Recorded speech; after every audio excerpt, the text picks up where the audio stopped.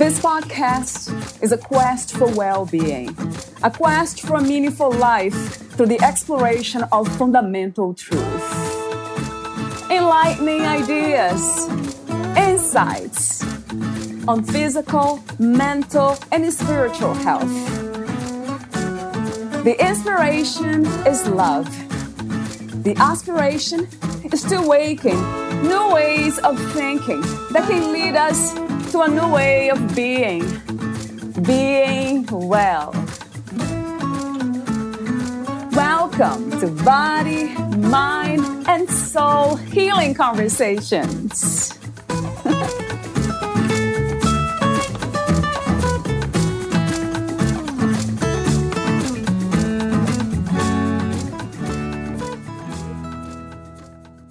The term transfiguration points to the radical change that unfolds holistically when we seek to transform our trauma. When we are transfigured, we too become illumined in body, mind, spirit, and soul. This means we become conscious, aware, and connected to our thoughts, emotions, and body sensations. We become reconnected to our embodied senses.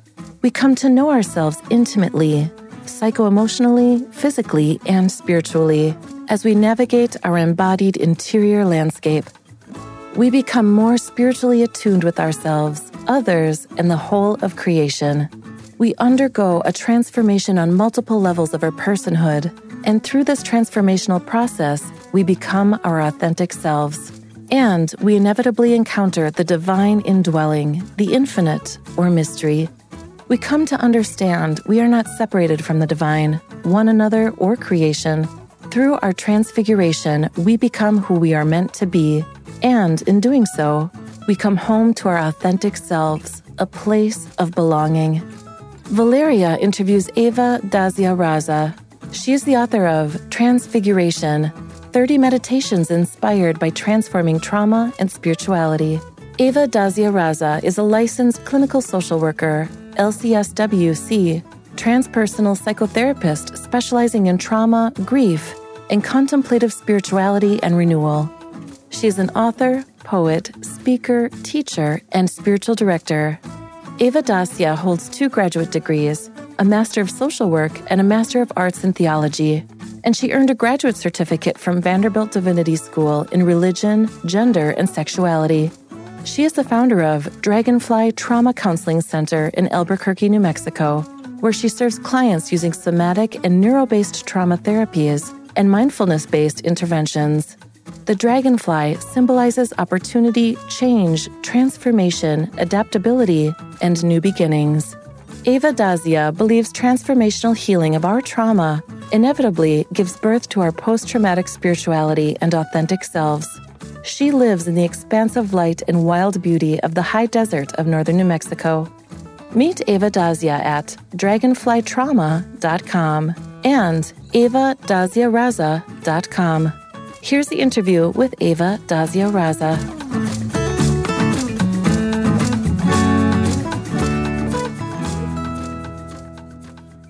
In your own words, who is Eva Dazia-Raza? Eva Dazia-Raza. I am the creaturely beloved. I am a co-creator with the beloved. And my name means the living one in service to the divine. So I, from the depth of my soul self, believe that that's who I am. I'm not what I do. I'm not what I have, that who I am in the most authentic soul self is a creaturely beloved, called to be of service and companion others on their transformational, transfiguring journey. How did you come to understand and meet yourself the way you described it just now? How did this happen, Eva? Well, that is not so much as an event as an unfolding over time, like a beautiful flower, right? we kind of bear witness to it unfolding petal by petal. It really started in my early 20s through an experience of contemplative practice that was deeply influenced and inspired by the work of Thomas Merton, and who was a 20th century Trappist monk, mystic, poet, prophetic voice. And I considered him my first spiritual director, but it was through his writings and work and through the kind of embodiment of that through a house of prayer in Manhattan that I met people and experienced contemplative practice as a spirituality. And while I was also in therapy at the time, and I really had not accessed fully my authentic self, that was kind of the entree point. That was one of the portals for me to walk through and begin to get glimpses of the authentic self, even though I was still operating in many ways in the world on what I call the fragmented, false, performative, maladaptive self. But it really started with this experience of a contemplative practice, which I really attribute in large part to saving me in the whole healing, transformational process, therapeutic process. Yeah, it caught my attention, this, when you mentioned in your bio, it says that contemplative practice. How would you describe what that is? Could you give us an example? I think the most accessible way I could describe it would be being still and silent. We can call it meditation, but sometimes that can be a little disarming for people. But it's simply taking optimally at least 20 minutes in the morning and 20 minutes in the evening to stop, pause, breathe, be still, be present, and kind of notice our thoughts. And in my practice, which is centering prayer, I use a sacred word, and it helps me to bring my attention back because the mind, its role is to generate thought after thought after thought. And part of the practice is to notice with curiosity, but not to kind of, go down the rabbit hole, not to get hooked and have it take us on Mr. Toad's Wild Ride. Right. So, it's kind of just, so if my sacred word, let's say is, it's peace, then as I notice my mind wandering off, I'll quietly say interiorly peace. And that would help me come back to soul self. So it's this kind of practice. If some people call it a mindfulness practice, but it's a contemplative practice. It's a way to practice the presence, right? Paying attention in this moment without judgment, which is how we describe mindfulness. But in the contemplative, at least the kind of Christian mystical tradition that I came out of, it was really learning how to open ourselves to the movement of the divine, to open ourselves to the indwelling of the divine, to the movement of spirit, and to be receptive, right? So it's not about doing, it's really about being. Yes, that resonates, right? And that also truly describes what the divine is. So it's being, it's this infinite being that's always present, always here. Is that how you also describe the soul, the spirit, Eva? Well, I see us as body, mind, spirit, soul. And I think that our soul self is, as you said, always infinitely being and becoming, even and beyond when we leave our bodies. There's always this kind of eternal now, and then there's this kind of eternal unfolding, right? It's really kind of disrupts our, limited kind of incarnational nature here on earth, because unlike the flowers here on earth that, planted, sprout, blossom, unfold, and then die and wilt, right? I see us as this kind of perpetual unfolding like the 8-pointed lotus, our soul is just kind of perpetually unfolding. And part of that happens in this body, with our mind, with our spirit, and even beyond that. Yes. I wonder if since I was very young, I remember reflecting already about these things, why I was born in the body, in the conditions in the family that I was raised by. So is that something that the soul is choosing, Ava? Is that your understanding, that the unfolding of the soul is just choosing new bodies and specific bodies with specific predestined kind of unfolding? I am going to be very honest here and very transparent. I don't know. I can tell you, as a trained theologian in the kind of Catholic Christian tradition, I was trained by the Jesuits, but I've been very informed by my spirituality by the mystics and the mystical tradition. I know that that's one school of thought, that we choose our parents, we choose our body, we choose this life. And I am humble enough to say to you, I really don't know. I mean, I think that school of thought has some merit. I see it more through a lens of mystery. And I don't know if I chose this family. I mean, I came from a family of origin where there was a lot of abuse, and there was, really profound existential suffering. So it's sometimes my mind gets in the way and says it would be hard for me to understand why I would choose that. That said, it's mystery. And what I do know is that this is the family into which I was born. And these are the people with whom I, was reared. And these experiences fired me. They really fired me, like in an alchemical sense. And out of that fire, all the dross that was burned off, this is the result. So some of me says that the strengths and gifts and,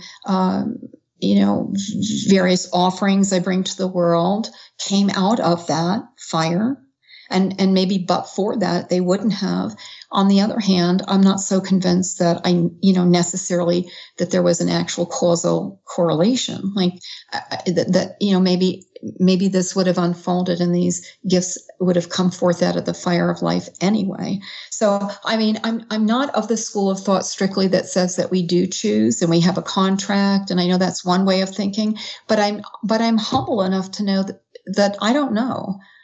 What I do know is I do believe that I was placed into this particular family of origin with my parents and siblings, and that within that familial context and environment, certain lessons and life challenges ensued. And through those, I have become more authentically who I am.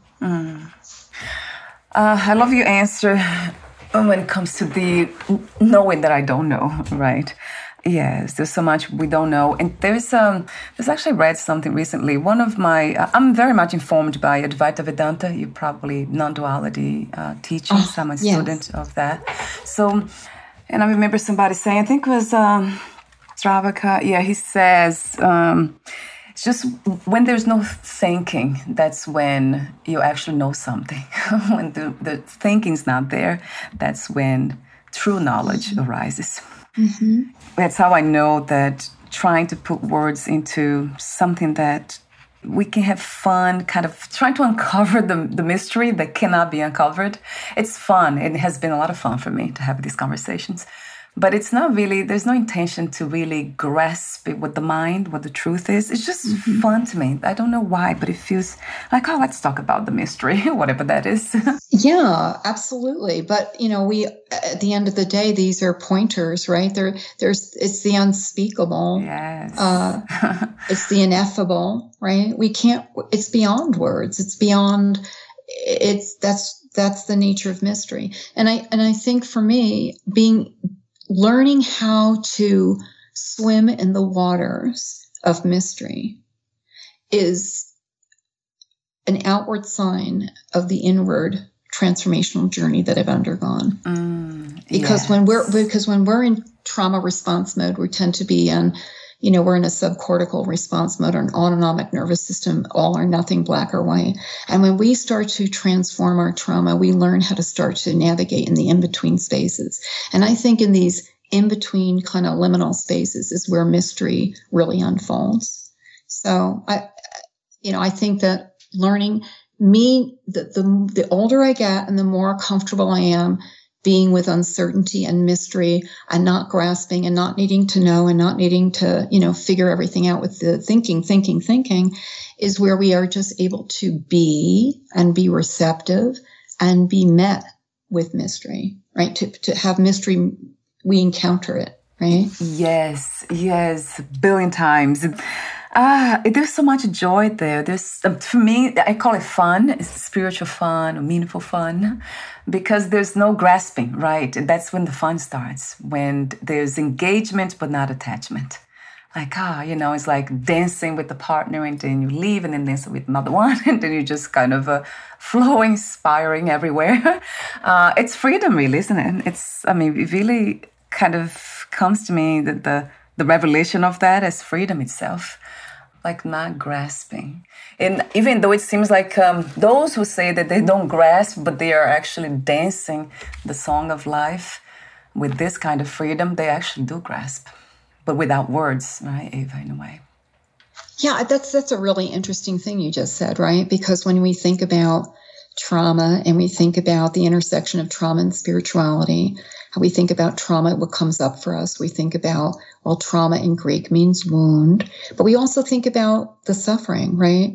And I believe in our human condition, there's inherent suffering that we, just because of the sheer limitations within our kind of incarnational existence, we have these limitations on our mortality. So there are certain kind of built-in, incarnational inherent sufferings.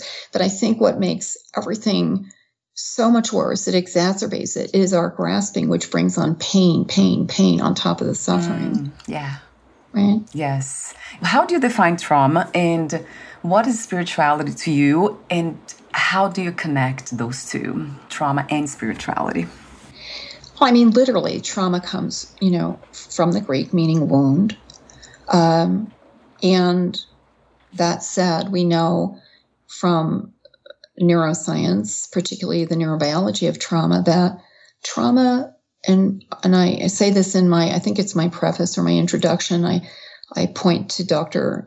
Bessel van der Kolk, the preeminent neuropsychiatrist, pioneer, who wrote The Body Keeps the Score. But trauma is really when we are overwhelmed. So our autonomic nervous system gets overwhelmed.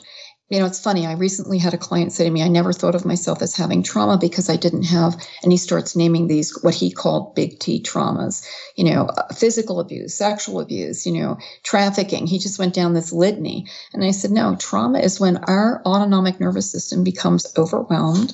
What does that mean? It means we feel out of control. We have a loss of agency.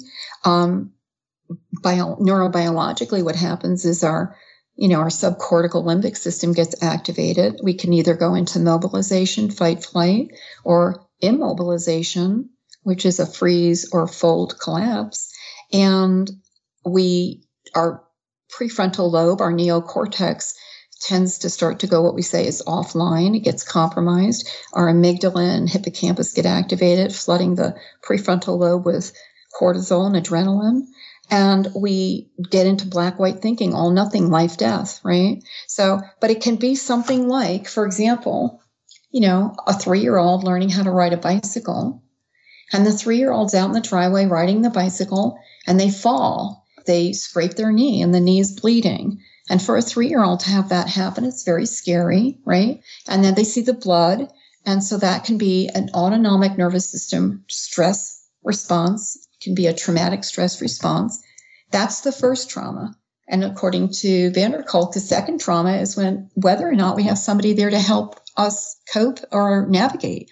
So if somebody's out there in the driveway and nobody comes out and says, come on in, let me wash it, put a Band-Aid on it, let me kiss your boo-boo, everything's going to be okay, let's put you back on the bike, you can do this, right? But if somebody's not there, that person, the secondary trauma is, I'm all alone in this. right? So trauma doesn't have to be just these, the big things that I enumerate in the book, in the preface and introduction, both private, and collective and even on our planet, like climate crisis. It can be something like a child grows up in an otherwise perfectly, on the face of it, loving family, but maybe that family had kind of an unspoken rule that we never experience distressing emotions like sadness, disappointment, anger. And so somebody might grow up thinking, I have these big emotions. They're little kids. They don't even have the cognitive capacity to say to themselves, I'm having big emotions. They just feel the big emotions and they don't know what to do with them because they're in a family system that says, we don't do that, right? And that can produce trauma. So it can be something on the face of it that seems like a small t trauma, some people would say, to sexual abuse and religious trauma and, medical trauma and birth trauma. So there's a whole continuum, but it's really what's happening in our autonomic nervous system. That really makes sense to me. And I remember reading somewhere, maybe I heard from somebody here, about trauma being, exactly as you said, it depends. She phrased it, I think, differently. She said, it depends on the person because we're all very unique. Some of us are highly sensitive, and anything something that could not be perceived as trauma with a big T for some would be for somebody else. So it depends on how we are wired. So that made more sense to me. Right? Yeah, and that is very much echoing what I'm saying. And so, for example, you can have a family where the parents divorce, you've got 2 kids, one moves through it without any major rupture, or, they can adjust, they accept, they move through it, they're not, at least visibly, massively ruptured or disrupted by it, and the other one is devastated. And so it really is, how does our autonomic nervous system, what's happening in our limbic system in response to the external event, and then whether we have people there to help navigate. That's a big one. You kind of made me think about my own experience with trauma and not having those harsh experiences and not having support after that. So there was a second trauma, almost like compound or complex trauma. And I remember also, Ava, going already naturally to this contemplative kind of practice in the sense of looking up the sky and kind of asking for help to the unknown, which is kind of a prayer, really. It's not the way contemplative, the way practice as the way you described, as being just observing. Yeah, I was reaching out to something that was invisible to me. I have been informed by that my entire life. So that's why I never done therapy formally, because I always naturally would go to spiritual practices or philosophies, kind of, that was my path. That was my way of healing. Right. And I want to just validate that is a profoundly effective, transformative path, because it wasn't just external religiosity. It was an internal attending. You were seeking something both immanent and transcendent, which brings me to the whole concept of spirituality. So here's the thing. I believe when we undergo radical interior transformational healing, which I call leads to transfiguration, not only is post-traumatic spiritual growth possible, it is absolutely inevitable. And this is very, very distinct and different from religion or religiosity. Not to say that religion or religiosity or theology, I'm a trained theologian. I'm not dismissing that. I'm saying that the spiritual awakening, for lack of a better word, the connecting, the spiritual conscious connection to both something here and now, we call that the immanent, right? Me, creation, things in creation, and then something that's altogether beyond me, which we would call the transcendent. Mm-hmm. So when you're gazing up at the sky, yes, you're looking at the immanent, the sky, the earth, but you're also, there's a kind of a turning of your soul towards something that's invisibly even beyond that, right? Right. Yeah. Yes. Yeah. You see, that's exactly it. And that's interesting how that's in us. So it is a resource that is innate to look inward and to trust what we cannot see with the physical eyes. Because for me, that's what it was, trust. And I knew that was my path, spirituality. It wouldn't be cognitive healing in the sense of doing therapy. That would not, for some reason, never resonated. I mean, I absolutely respect and I love all kinds of paths that would lead to the deeper understanding of what we are. I have reverence for that, like devotion.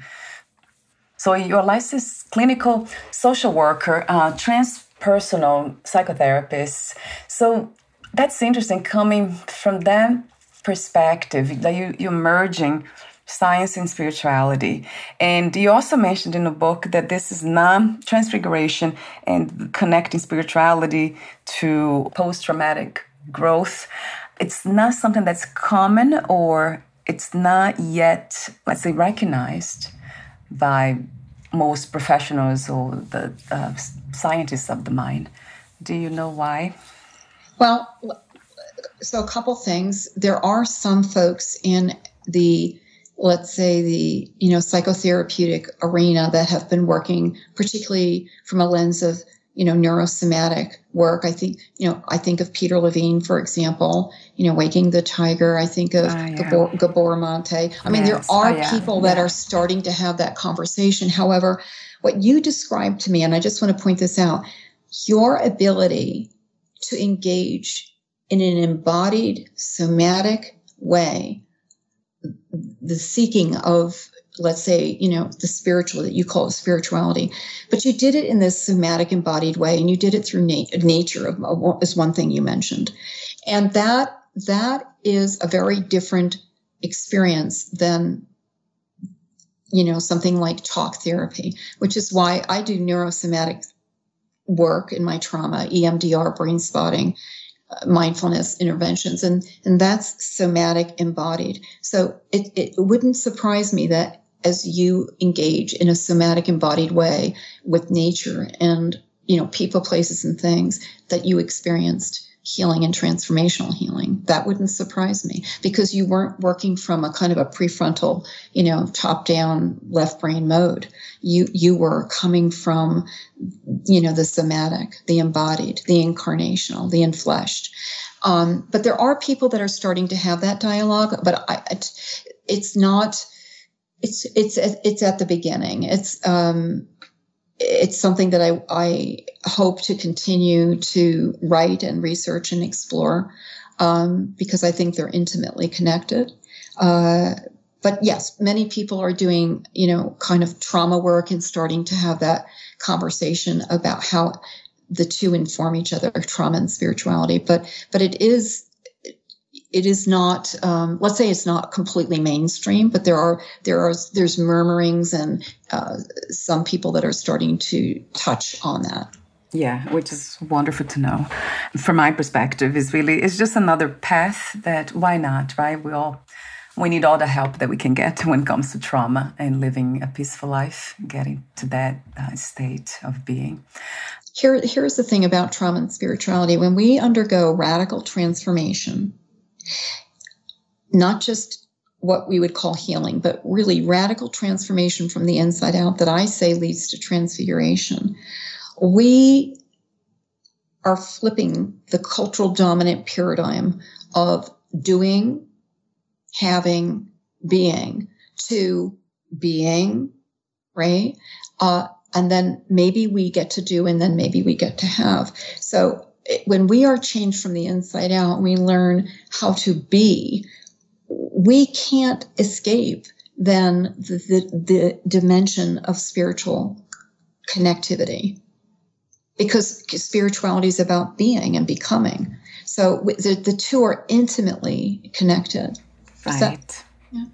And it's fascinating to me, Eva, that the more I try to kind of match the already felt understanding that I have with the outside language of the world, in this case, Advaita Vedanta, because I read a lot of that and I listen to a lot of talks. And I see that it makes so much sense the way you speak now of most of us come from this concept, this idea that life, whatever is happening here, is it's happening from the physical to the spiritual, if there is a spiritual. Some people don't even kind of embrace that. But it's very interesting to notice that it's actually it's completely the other way around. That it is the being that is here first. It's what is witnessing, it's what is noticing all this, where all the experiences are happening. It's in consciousness. Where would that be? It's everything that is being felt, all the sensations, the perceptions, everything. It's being, it's happening in consciousness. It's being translated by consciousness, which we call the mind. And for me, there's a difference between those two, but it's of course everything is in consciousness. But it's listening to you say that it's kind of sad to know that this is the reality for most of us still, human beings, to believe that we are finite, that we're all going to die one of these days, and that's it. How could we ever be happy, actually, and at peace, thinking that way, that this is all the body, mind, and then death? It doesn't it doesn't make sense to me. Not now. It's curious because in the book, I think it was under the Meditation in Flesh that I quote the great 20th century mystic, philosopher, and paleontologist, the Jesuit Teilhard de Chardin, who's been attributed by, with the very common saying, we are not human beings having a spiritual experience. We are spiritual beings having a human experience. And I think that's what you're saying. I mean, in order for us to come fully into our authentic self, we have to learn how to be fully human. And being part of being fully human is being completely rooted in our spiritual soul self. Yes. And I think our soul absolutely goes on after our body gives way, and we continue in a different form. We're energy. We continue in energy. Yes, right. And I mean, that to me now, it's just, it's the felt understanding. It's my experience. Like when I wake up, a lot of times I notice that I have my phone away from me, not having my bedroom, but this is just one of the experiences I have. And then I'm sleeping, and then I have this, something comes to me, and in the mind appears this image of somebody that's calling me or sending a message. My phone is off in a different room, far away from my room. And then when I wake up, it's exactly that. There's that message from somebody that how would I know that? Mm-hmm. So that cannot be from the mind. That's something that's outside of the mind, which means the mind is in it. So everything is in it. So it knows everything. It's not to say that I would know everything as the human mind with the small perception. But the more we open up to this reality that we are spirits, as you said, having a human experience, then the more we are able to see those things happening, like sleeping and knowing something that's happening in Japan, something just happened. People who do predictions, and you probably heard, we all know of people who do that, and they can predict things that, I mean, it's incredible. It's hard to believe, but it happens all the time. Of course, these people, they are yogis. Most of them are yogis or called psychics. But that's how we know. I know. That's it. I have small glimpses of that, but I know that there are people who pretty much live in that space. They're having these experiences all the time, which is called mystical experiences. They don't need the body in order to know things. So going back to your book, Transfiguration, 30 Meditations Inspired by Transforming Trauma and Spirituality. What was the main inspiration and intention of writing your book, Eva? I started this book in many ways has been writing for years. It's been writing itself through me for years. But I kind of consciously was engaging it last spring. And during last spring, my mother was approaching the end of her life. And I was very engaged in her care, her management, and her eventual hospice, death and funeral. And so it was very kind of intermittent. And then after she died, it's as if this book took off on a life of its own. It literally wrote itself through me. And I could feel my mother championing me from the other side. So I felt called by the divine to write this book. It wrote itself through me. It's been a lifetime in the making. And I really felt called to put pen to paper and to articulate my experience, both it's not an autobiography, but my experience has informed it, and my bearing witness to clients who have allowed me to companion them on their transformational, transfiguring journey. So I really felt it was a call. It really kind of wrote itself through me. I mean, like nonstop, furiously till November. And then there was 3 months of intensive revision. So it wasn't a top-down thing. It was more like a bottom-up, and it came from the inside out. And I really do think it was part of what the divine was asking me to offer. Right, yeah. It's beautiful to hear that. That's what we call intuition, listening to our intuition, really listening. And one of the meditations is actually called Holy Listening. And that caught my attention. It's one of the meditations that caught my attention. And there you say, speaking of listening, you say, listening with the ear of a heart, a threshold of returning, then is unescapably a transfiguring experience. I have that here because that resonated. So it's going back to listening to our own intuition, a heart, a soul. For some of us, it doesn't happen, although everyone, I think it's a calling for everyone. And it doesn't happen, unfortunately, I would say, for my own family, like my husband, he's often doesn't listen to the intuition. Is that something that has to do with what we talked early on about the way humans see reality, the way we see life unfolding, that's from the outside to the inside? Is that something that it's not helping us to uncover our authentic self, Ava? Or there's a lot more to it? So the whole, the phrase, listening with the ear of our heart, comes from the rule of St. Benedict. And holy listening is really about being present, right? Having silence, having solitude, and not doing. It's just stop, pause, breathe, be still, be in some space of quiet and solitude, and deeply attend to the movement of your heart, the voice of the spirit within. And most people don't have that built in because, again, we privilege doing in this country to the point of workaholism, right? Like frenzy consumerism. But when we carve out time to simply quiet and be, we can listen deeply, attentively. I love that word, to attend. Recently I interviewed Matt Mumber. He's an oncologist. And that's what he does. He's a poet too. He writes many books. The last book, poetry book, it's called The Attending. I don't know why you just reminded me of him with the word attending. The way you speak of it, the way you say that, kind of reminds me of what his message is all about.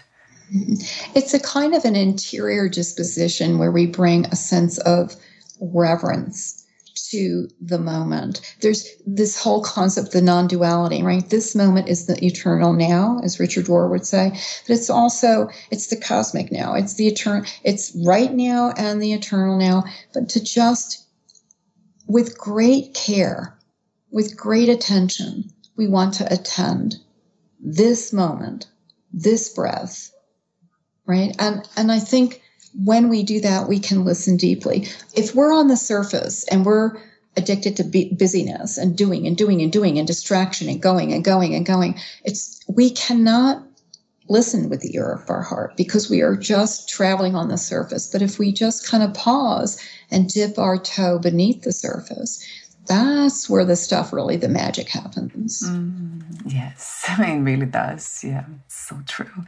And your book, Ava, it's not only for trauma survivors, but also for therapists, right? Any professionals can use your book to help their own clients. That would be wonderful.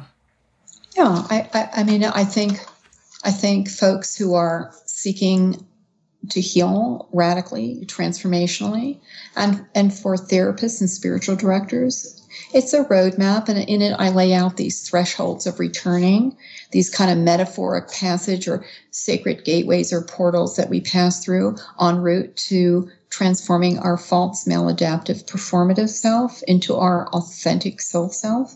And I think that can serve anyone who's on that journey. Yes, yeah. At that, anyone, I agree. There's something you say in the book that I just made a note here. I don't know where I found this, but you write, we come to understand we are not separated from the divine, one another, or creation. So that's a non-dual statement. Yeah, right? We come to realize we are profoundly, inescapably interconnected to the whole of creation. And that is a game changer in terms of our worldview. And even as, if you want to get granular, our policies, our practices, right? Our politics, like if we really come from the space of everything I do affects what you do, and we have this profound interconnectivity, that I'm not separate from you. It's not us, them, that it's a collective. We're all in this, swimming in this mystery, in this creation, in this incarnation. Then how we go about configuring our systems, structures, policies, procedures, and relationships radically changes. Yeah, that would change everything for sure. Yeah. The reality, the way we perceive it now, would be very different. So that is the non-dual understanding too. So that is, you call it transfiguration. Would you actually also call it enlightenment? I thought about it when I saw the meaning of the word. I could certainly see where those two could, certainly be pointers. I mean, transfiguration, of course, the biblical references to the transfiguration of Jesus of Nazareth. And, when he became as his clothes and his being was luminous and became white as light. I use that because I really, truly believe that when we intentionally, consciously engage from the inside out, a radical transformational journey, not only are we healed, we are radically transfigured. What do I mean by that? I mean, we're changed we're made anew, where we discover our resiliency. We have a renewed spirituality. We end up rewriting the trauma narratives that we've had with fresh meaning and purpose. We return to our lives with a revisioning of our life mission. We come home to our authentic selves. And that place of transfiguration, which is luminous or enlightenment, is a place of belonging. Ah, yes, right. Yes, I have that note to a place of belonging. Would you say belonging to oneself in a sense of the individual soul, or belonging to the divine? Both, right? Because, belonging to the universe, belonging to ourselves with the universe and the divine within us and all of creation, right? There's non-duality. It's a belonging, yes, of the human race and yes, among humanity, but also of all of the cosmos. Yes, yeah. Universe is beyond this universe. For sure. Yes, I wanted to hear that from you. Thank you so much, Eva, for your beautiful presence. What is not to love about it? Your message, your work, your intention to help others to heal, to go through the journey of transformation yourself. I heard before somebody said, fully human and fully divine. That's what I am. And that also resonated true. And that's how I see you in a way. Fully human, fully divine. The way you outline the book, I want to mention briefly, you have a quote for each meditation, and then you have information, description about the theme, and then intentional invitation, and then you have a reverent reflection. And so many beautiful, insightful themes. And the ones that caught my attention immediately by looking at it were surrender, self-compassion, holy listening, we talked earlier about it, presence, silence. And then that Hebrew word that I didn't know how to pronounce, I still know, Hesed. Hesed. Hesed. That caught my attention without knowing the meaning. Also, of course, transfiguration, authenticity.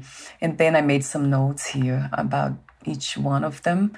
And I guess the one that kind of surrender is a big one that I understood differently. I guess for me, the message was of trusting life, trusting all the experiences I have had, which today they are almost like scars that I can see, but I don't have memories of them anymore. There's no thinking anymore behind it, but I still can see the scars. So it's surrender to life itself and kind of just moving through it as gracefully as possible in a sense of a practice, and has been a practice for me at the body-mind level. But in the way that you explain surrender in the book, it's different. So talk to me about that. What is surrender to you? It's in the book. What is the message? Okay, well, first, let me preface it by saying for the trauma survivor, this is a very delicate dance. Because for folks who have been ruptured with trauma, the core wounding is a loss of agency, or what we might say is moral agency or self-determination. So there has to be a balance between having a sense that we still have agency, but at the same time we want to let go of basically all that is not serving us. Agency, right, comes out of our authentic soul self. And that's very different than self-will. Self-will rises up from our wounded, false, maladaptive, performative selves. But the self-determined moral agency rises from our transforming, unfolding, authentic selves. And so surrendering is when we get to a point where we reach that we realize we are in a place that we can no longer do or fix, and that we have to allow ourselves to lean into our own life stories, allow the narratives to carry us into the places that are scary. We're going to enter the rupture. We're going to meet ourselves, befriend ourselves in our woundedness, in our split open humanity.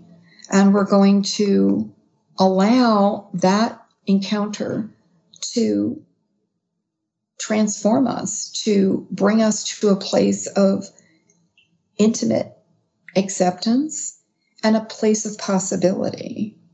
So it's a both and. It's that non-dual. It's, I have self-determination, and I'm choosing to accept that I have to embrace and surrender all the false, performative, fragmented self that wants to be perfect and get everything right and have external validation, and surrender it onto something larger, which is, in this case, namely my authentic self that's morphing, it's emerging, and to embrace that and to allow that kind of alchemical process to unfold. Does that make sense? Yeah, it's beautiful. yes. Especially the I love the point of no return. I love the possibilities. Just now the only option I have is to be open, and then just being receptive for what it could be or what can be, and to get to a place of openness to possibility from a neurobiological level. We have to be in a state we call kind of the ventral vagal, social engagement, calm, curious, creative place in our autonomic nervous system. And so in order to get there, we need to be in a safe therapeutic container relationship where we can begin to learn how to co-regulate and how to access and sustain our ventral vagal, which is polyvagal theory language. But it's basically getting to the place in our autonomic nervous system where we are not dysregulated. Because if we're dysregulated and we're coming from a trauma response, we cannot be open to possibilities. We're in all nothing survival mode. We're in limbic system mode. So it's a process. It doesn't happen in an instant, but one can get there. And once somebody feels safe enough, they can start to have openness and curiosity to what's possible. Oh my God, Eva. Yes. Listening to you now, the image that came to mind was, I think I watched somewhere on YouTube, with my husband.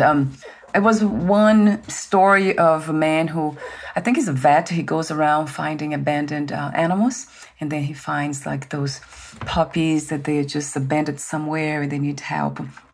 The way you describe the trauma survival, it's kind of, the picture came to mind. The little puppy, kind of feeling completely unsafe, unregulated, hungry, just the body and mind just completely out of control. And then kind of as you watch, the whole story unfold, that he takes the puppy, at first it goes really slow. And that was the picture of the therapist, kind of building trust, creating that safe space. And then the puppy starts to trust the caretaker. And then all of the sudden, in the end, he is just having fun exploring the whole environment he takes to the place that he goes everywhere. And kind of made me think about human beings too. That's a great image. That's a great analogy, because really we can't do anything in terms of openness to possibility, curiosity, creativity, unless we're regulated and we feel safe. And so the thresholds of returning I set forth as a roadmap are kind of metaphoric gateways of ways we can get to safety, right? Like the process of getting, and it's not linear. It's a kind of inherent circular, simultaneous transfiguring process. But certainly silence, solitude, waiting, these various kind of dimensions that get us to a place where we then move into a stage like the puppy, where we're like, oh, I feel safe enough to figure out, like, what's this thing? Oh, it's a ball, right? Yeah. So that's a beautiful image. Yeah. So silence, I love the way you talk about silence in the book. You say, silence is the soul's lover, beloved spouse. That stopped me for a while, just that phrase, silence is the soul's lover. So Ava, I wanted to thank you again for this beautiful work that you do. To me, it's just so revealing, insightful. It's deep, it's spiritual. It's everything that the soul wants to be in contact with. So my heart opened when I was in contact with your work, and your name even in the very beginning, like, oh, her name is so much fun. And it kind of resonated, and I didn't know why, the meaning even, until today. So I want to thank you again for being open to life, to come to this point where we are today of having fun. Just being open to life, to be life as a body, mind, and soul, and spirit, all of them. And then come to the glimpse of that everything is connected. There's just one, really. It's not even that it's connected. It's worse than that. It's just one, not two. And that's almost, I say that as almost a prayer too, that we all come to this point, one way or another. Well, you mentioned prayer. Would you like me to read the prayer, a prayer for transfiguration? Yes, please. Yeah, I was coming to that. Yes, please, Ava. So I end the book with an epilogue, and it's a prayer for transfiguration. O compassionate one, you have gathered us here in between ink and page on this dark night of our journey as a people in search of transforming our trauma and spirituality. May we welcome our transfigured lives unfolding in safety, stability, healing, and wholeness. May the Spirit Holy illumine us and open our eyes to see, our ears to hear, and our hearts to receive and embrace ourselves in all our blessed wounded imperfection. May we seek to be safe. May we seek to be of sound mind. May we seek the courage to transform. May we seek to know ourselves as we continue becoming all that is possible. May we know that we are infinitely loved as we learn to love ourselves and others. May our lives be touched with moments of awe. May we practice gratitude each moment. May our joy be a light to others. May we embrace ourselves as we surrender to an ongoing transfiguring process. May our transfigured lives be a living sacrament for our bruised and broken world. May we meet the beloved always present within our soul. And may the words of our mouths and the meditations of our hearts be affirming and life-giving. May it be so. That's truly beautiful. I had to have this here. Thank you for reading that too. Yeah, it's truly beautiful. And also the Meditation 27, Transfiguration, the reverent reflection, it's truly beautiful. It stopped me for a long time. That was my 20-minute pause on that was one. just 20 minutes. Yes, I just paused for 20 wow. minutes. Beautiful. Thank you so much again, Eva, for being who you are, for being you, exactly the way you are. It's just so beautiful. Thank you. Thank you for offering me the hospitality to show up and to receive me with such grace. I'm humbled. Thank you. Oh my God. Yeah, this is my sacred space, I call it, for a reason. So I have the ending questions. I do have a technical one, but before that, would you like to mention your services? I have them here in front of me, but talk to me about your service. The best way to find more information about you, to engage with your coaching services, therapeutic services. I know you offer mindfulness meditations too, audio. So talk to me for a moment about that, Eva, before. So basically, if people want to explore my clinical work, they would visit our website, which is www.dragonflytrauma.com. That's our trauma center, and I offer neurosomatic trauma counseling and therapies, and that includes brain spotting, EMDR, mindfulness intervention, somatic attachment, inner child, depth psychotherapy, grief recovery, and more. And if they want to learn more about the book or my coaching work that I also offer, that would be at my author website, which is evadaciarasa.com. And yeah, those two websites would, I think, be great opportunities to get a little bit more of a glimpse into what I do.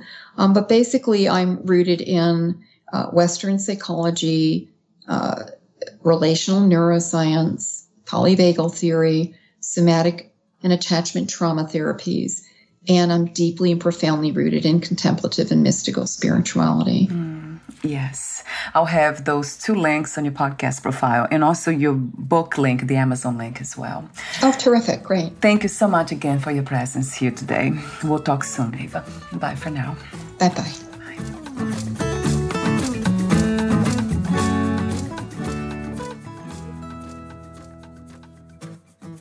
Thank you for listening. For more information about Dragonfly Trauma Counseling Center, please visit dragonflytrauma.com. For the author's website, please visit evadaciarasa.com.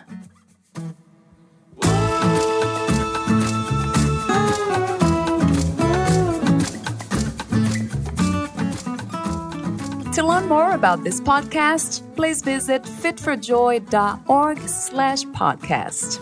Thank you again for listening, and bye for now.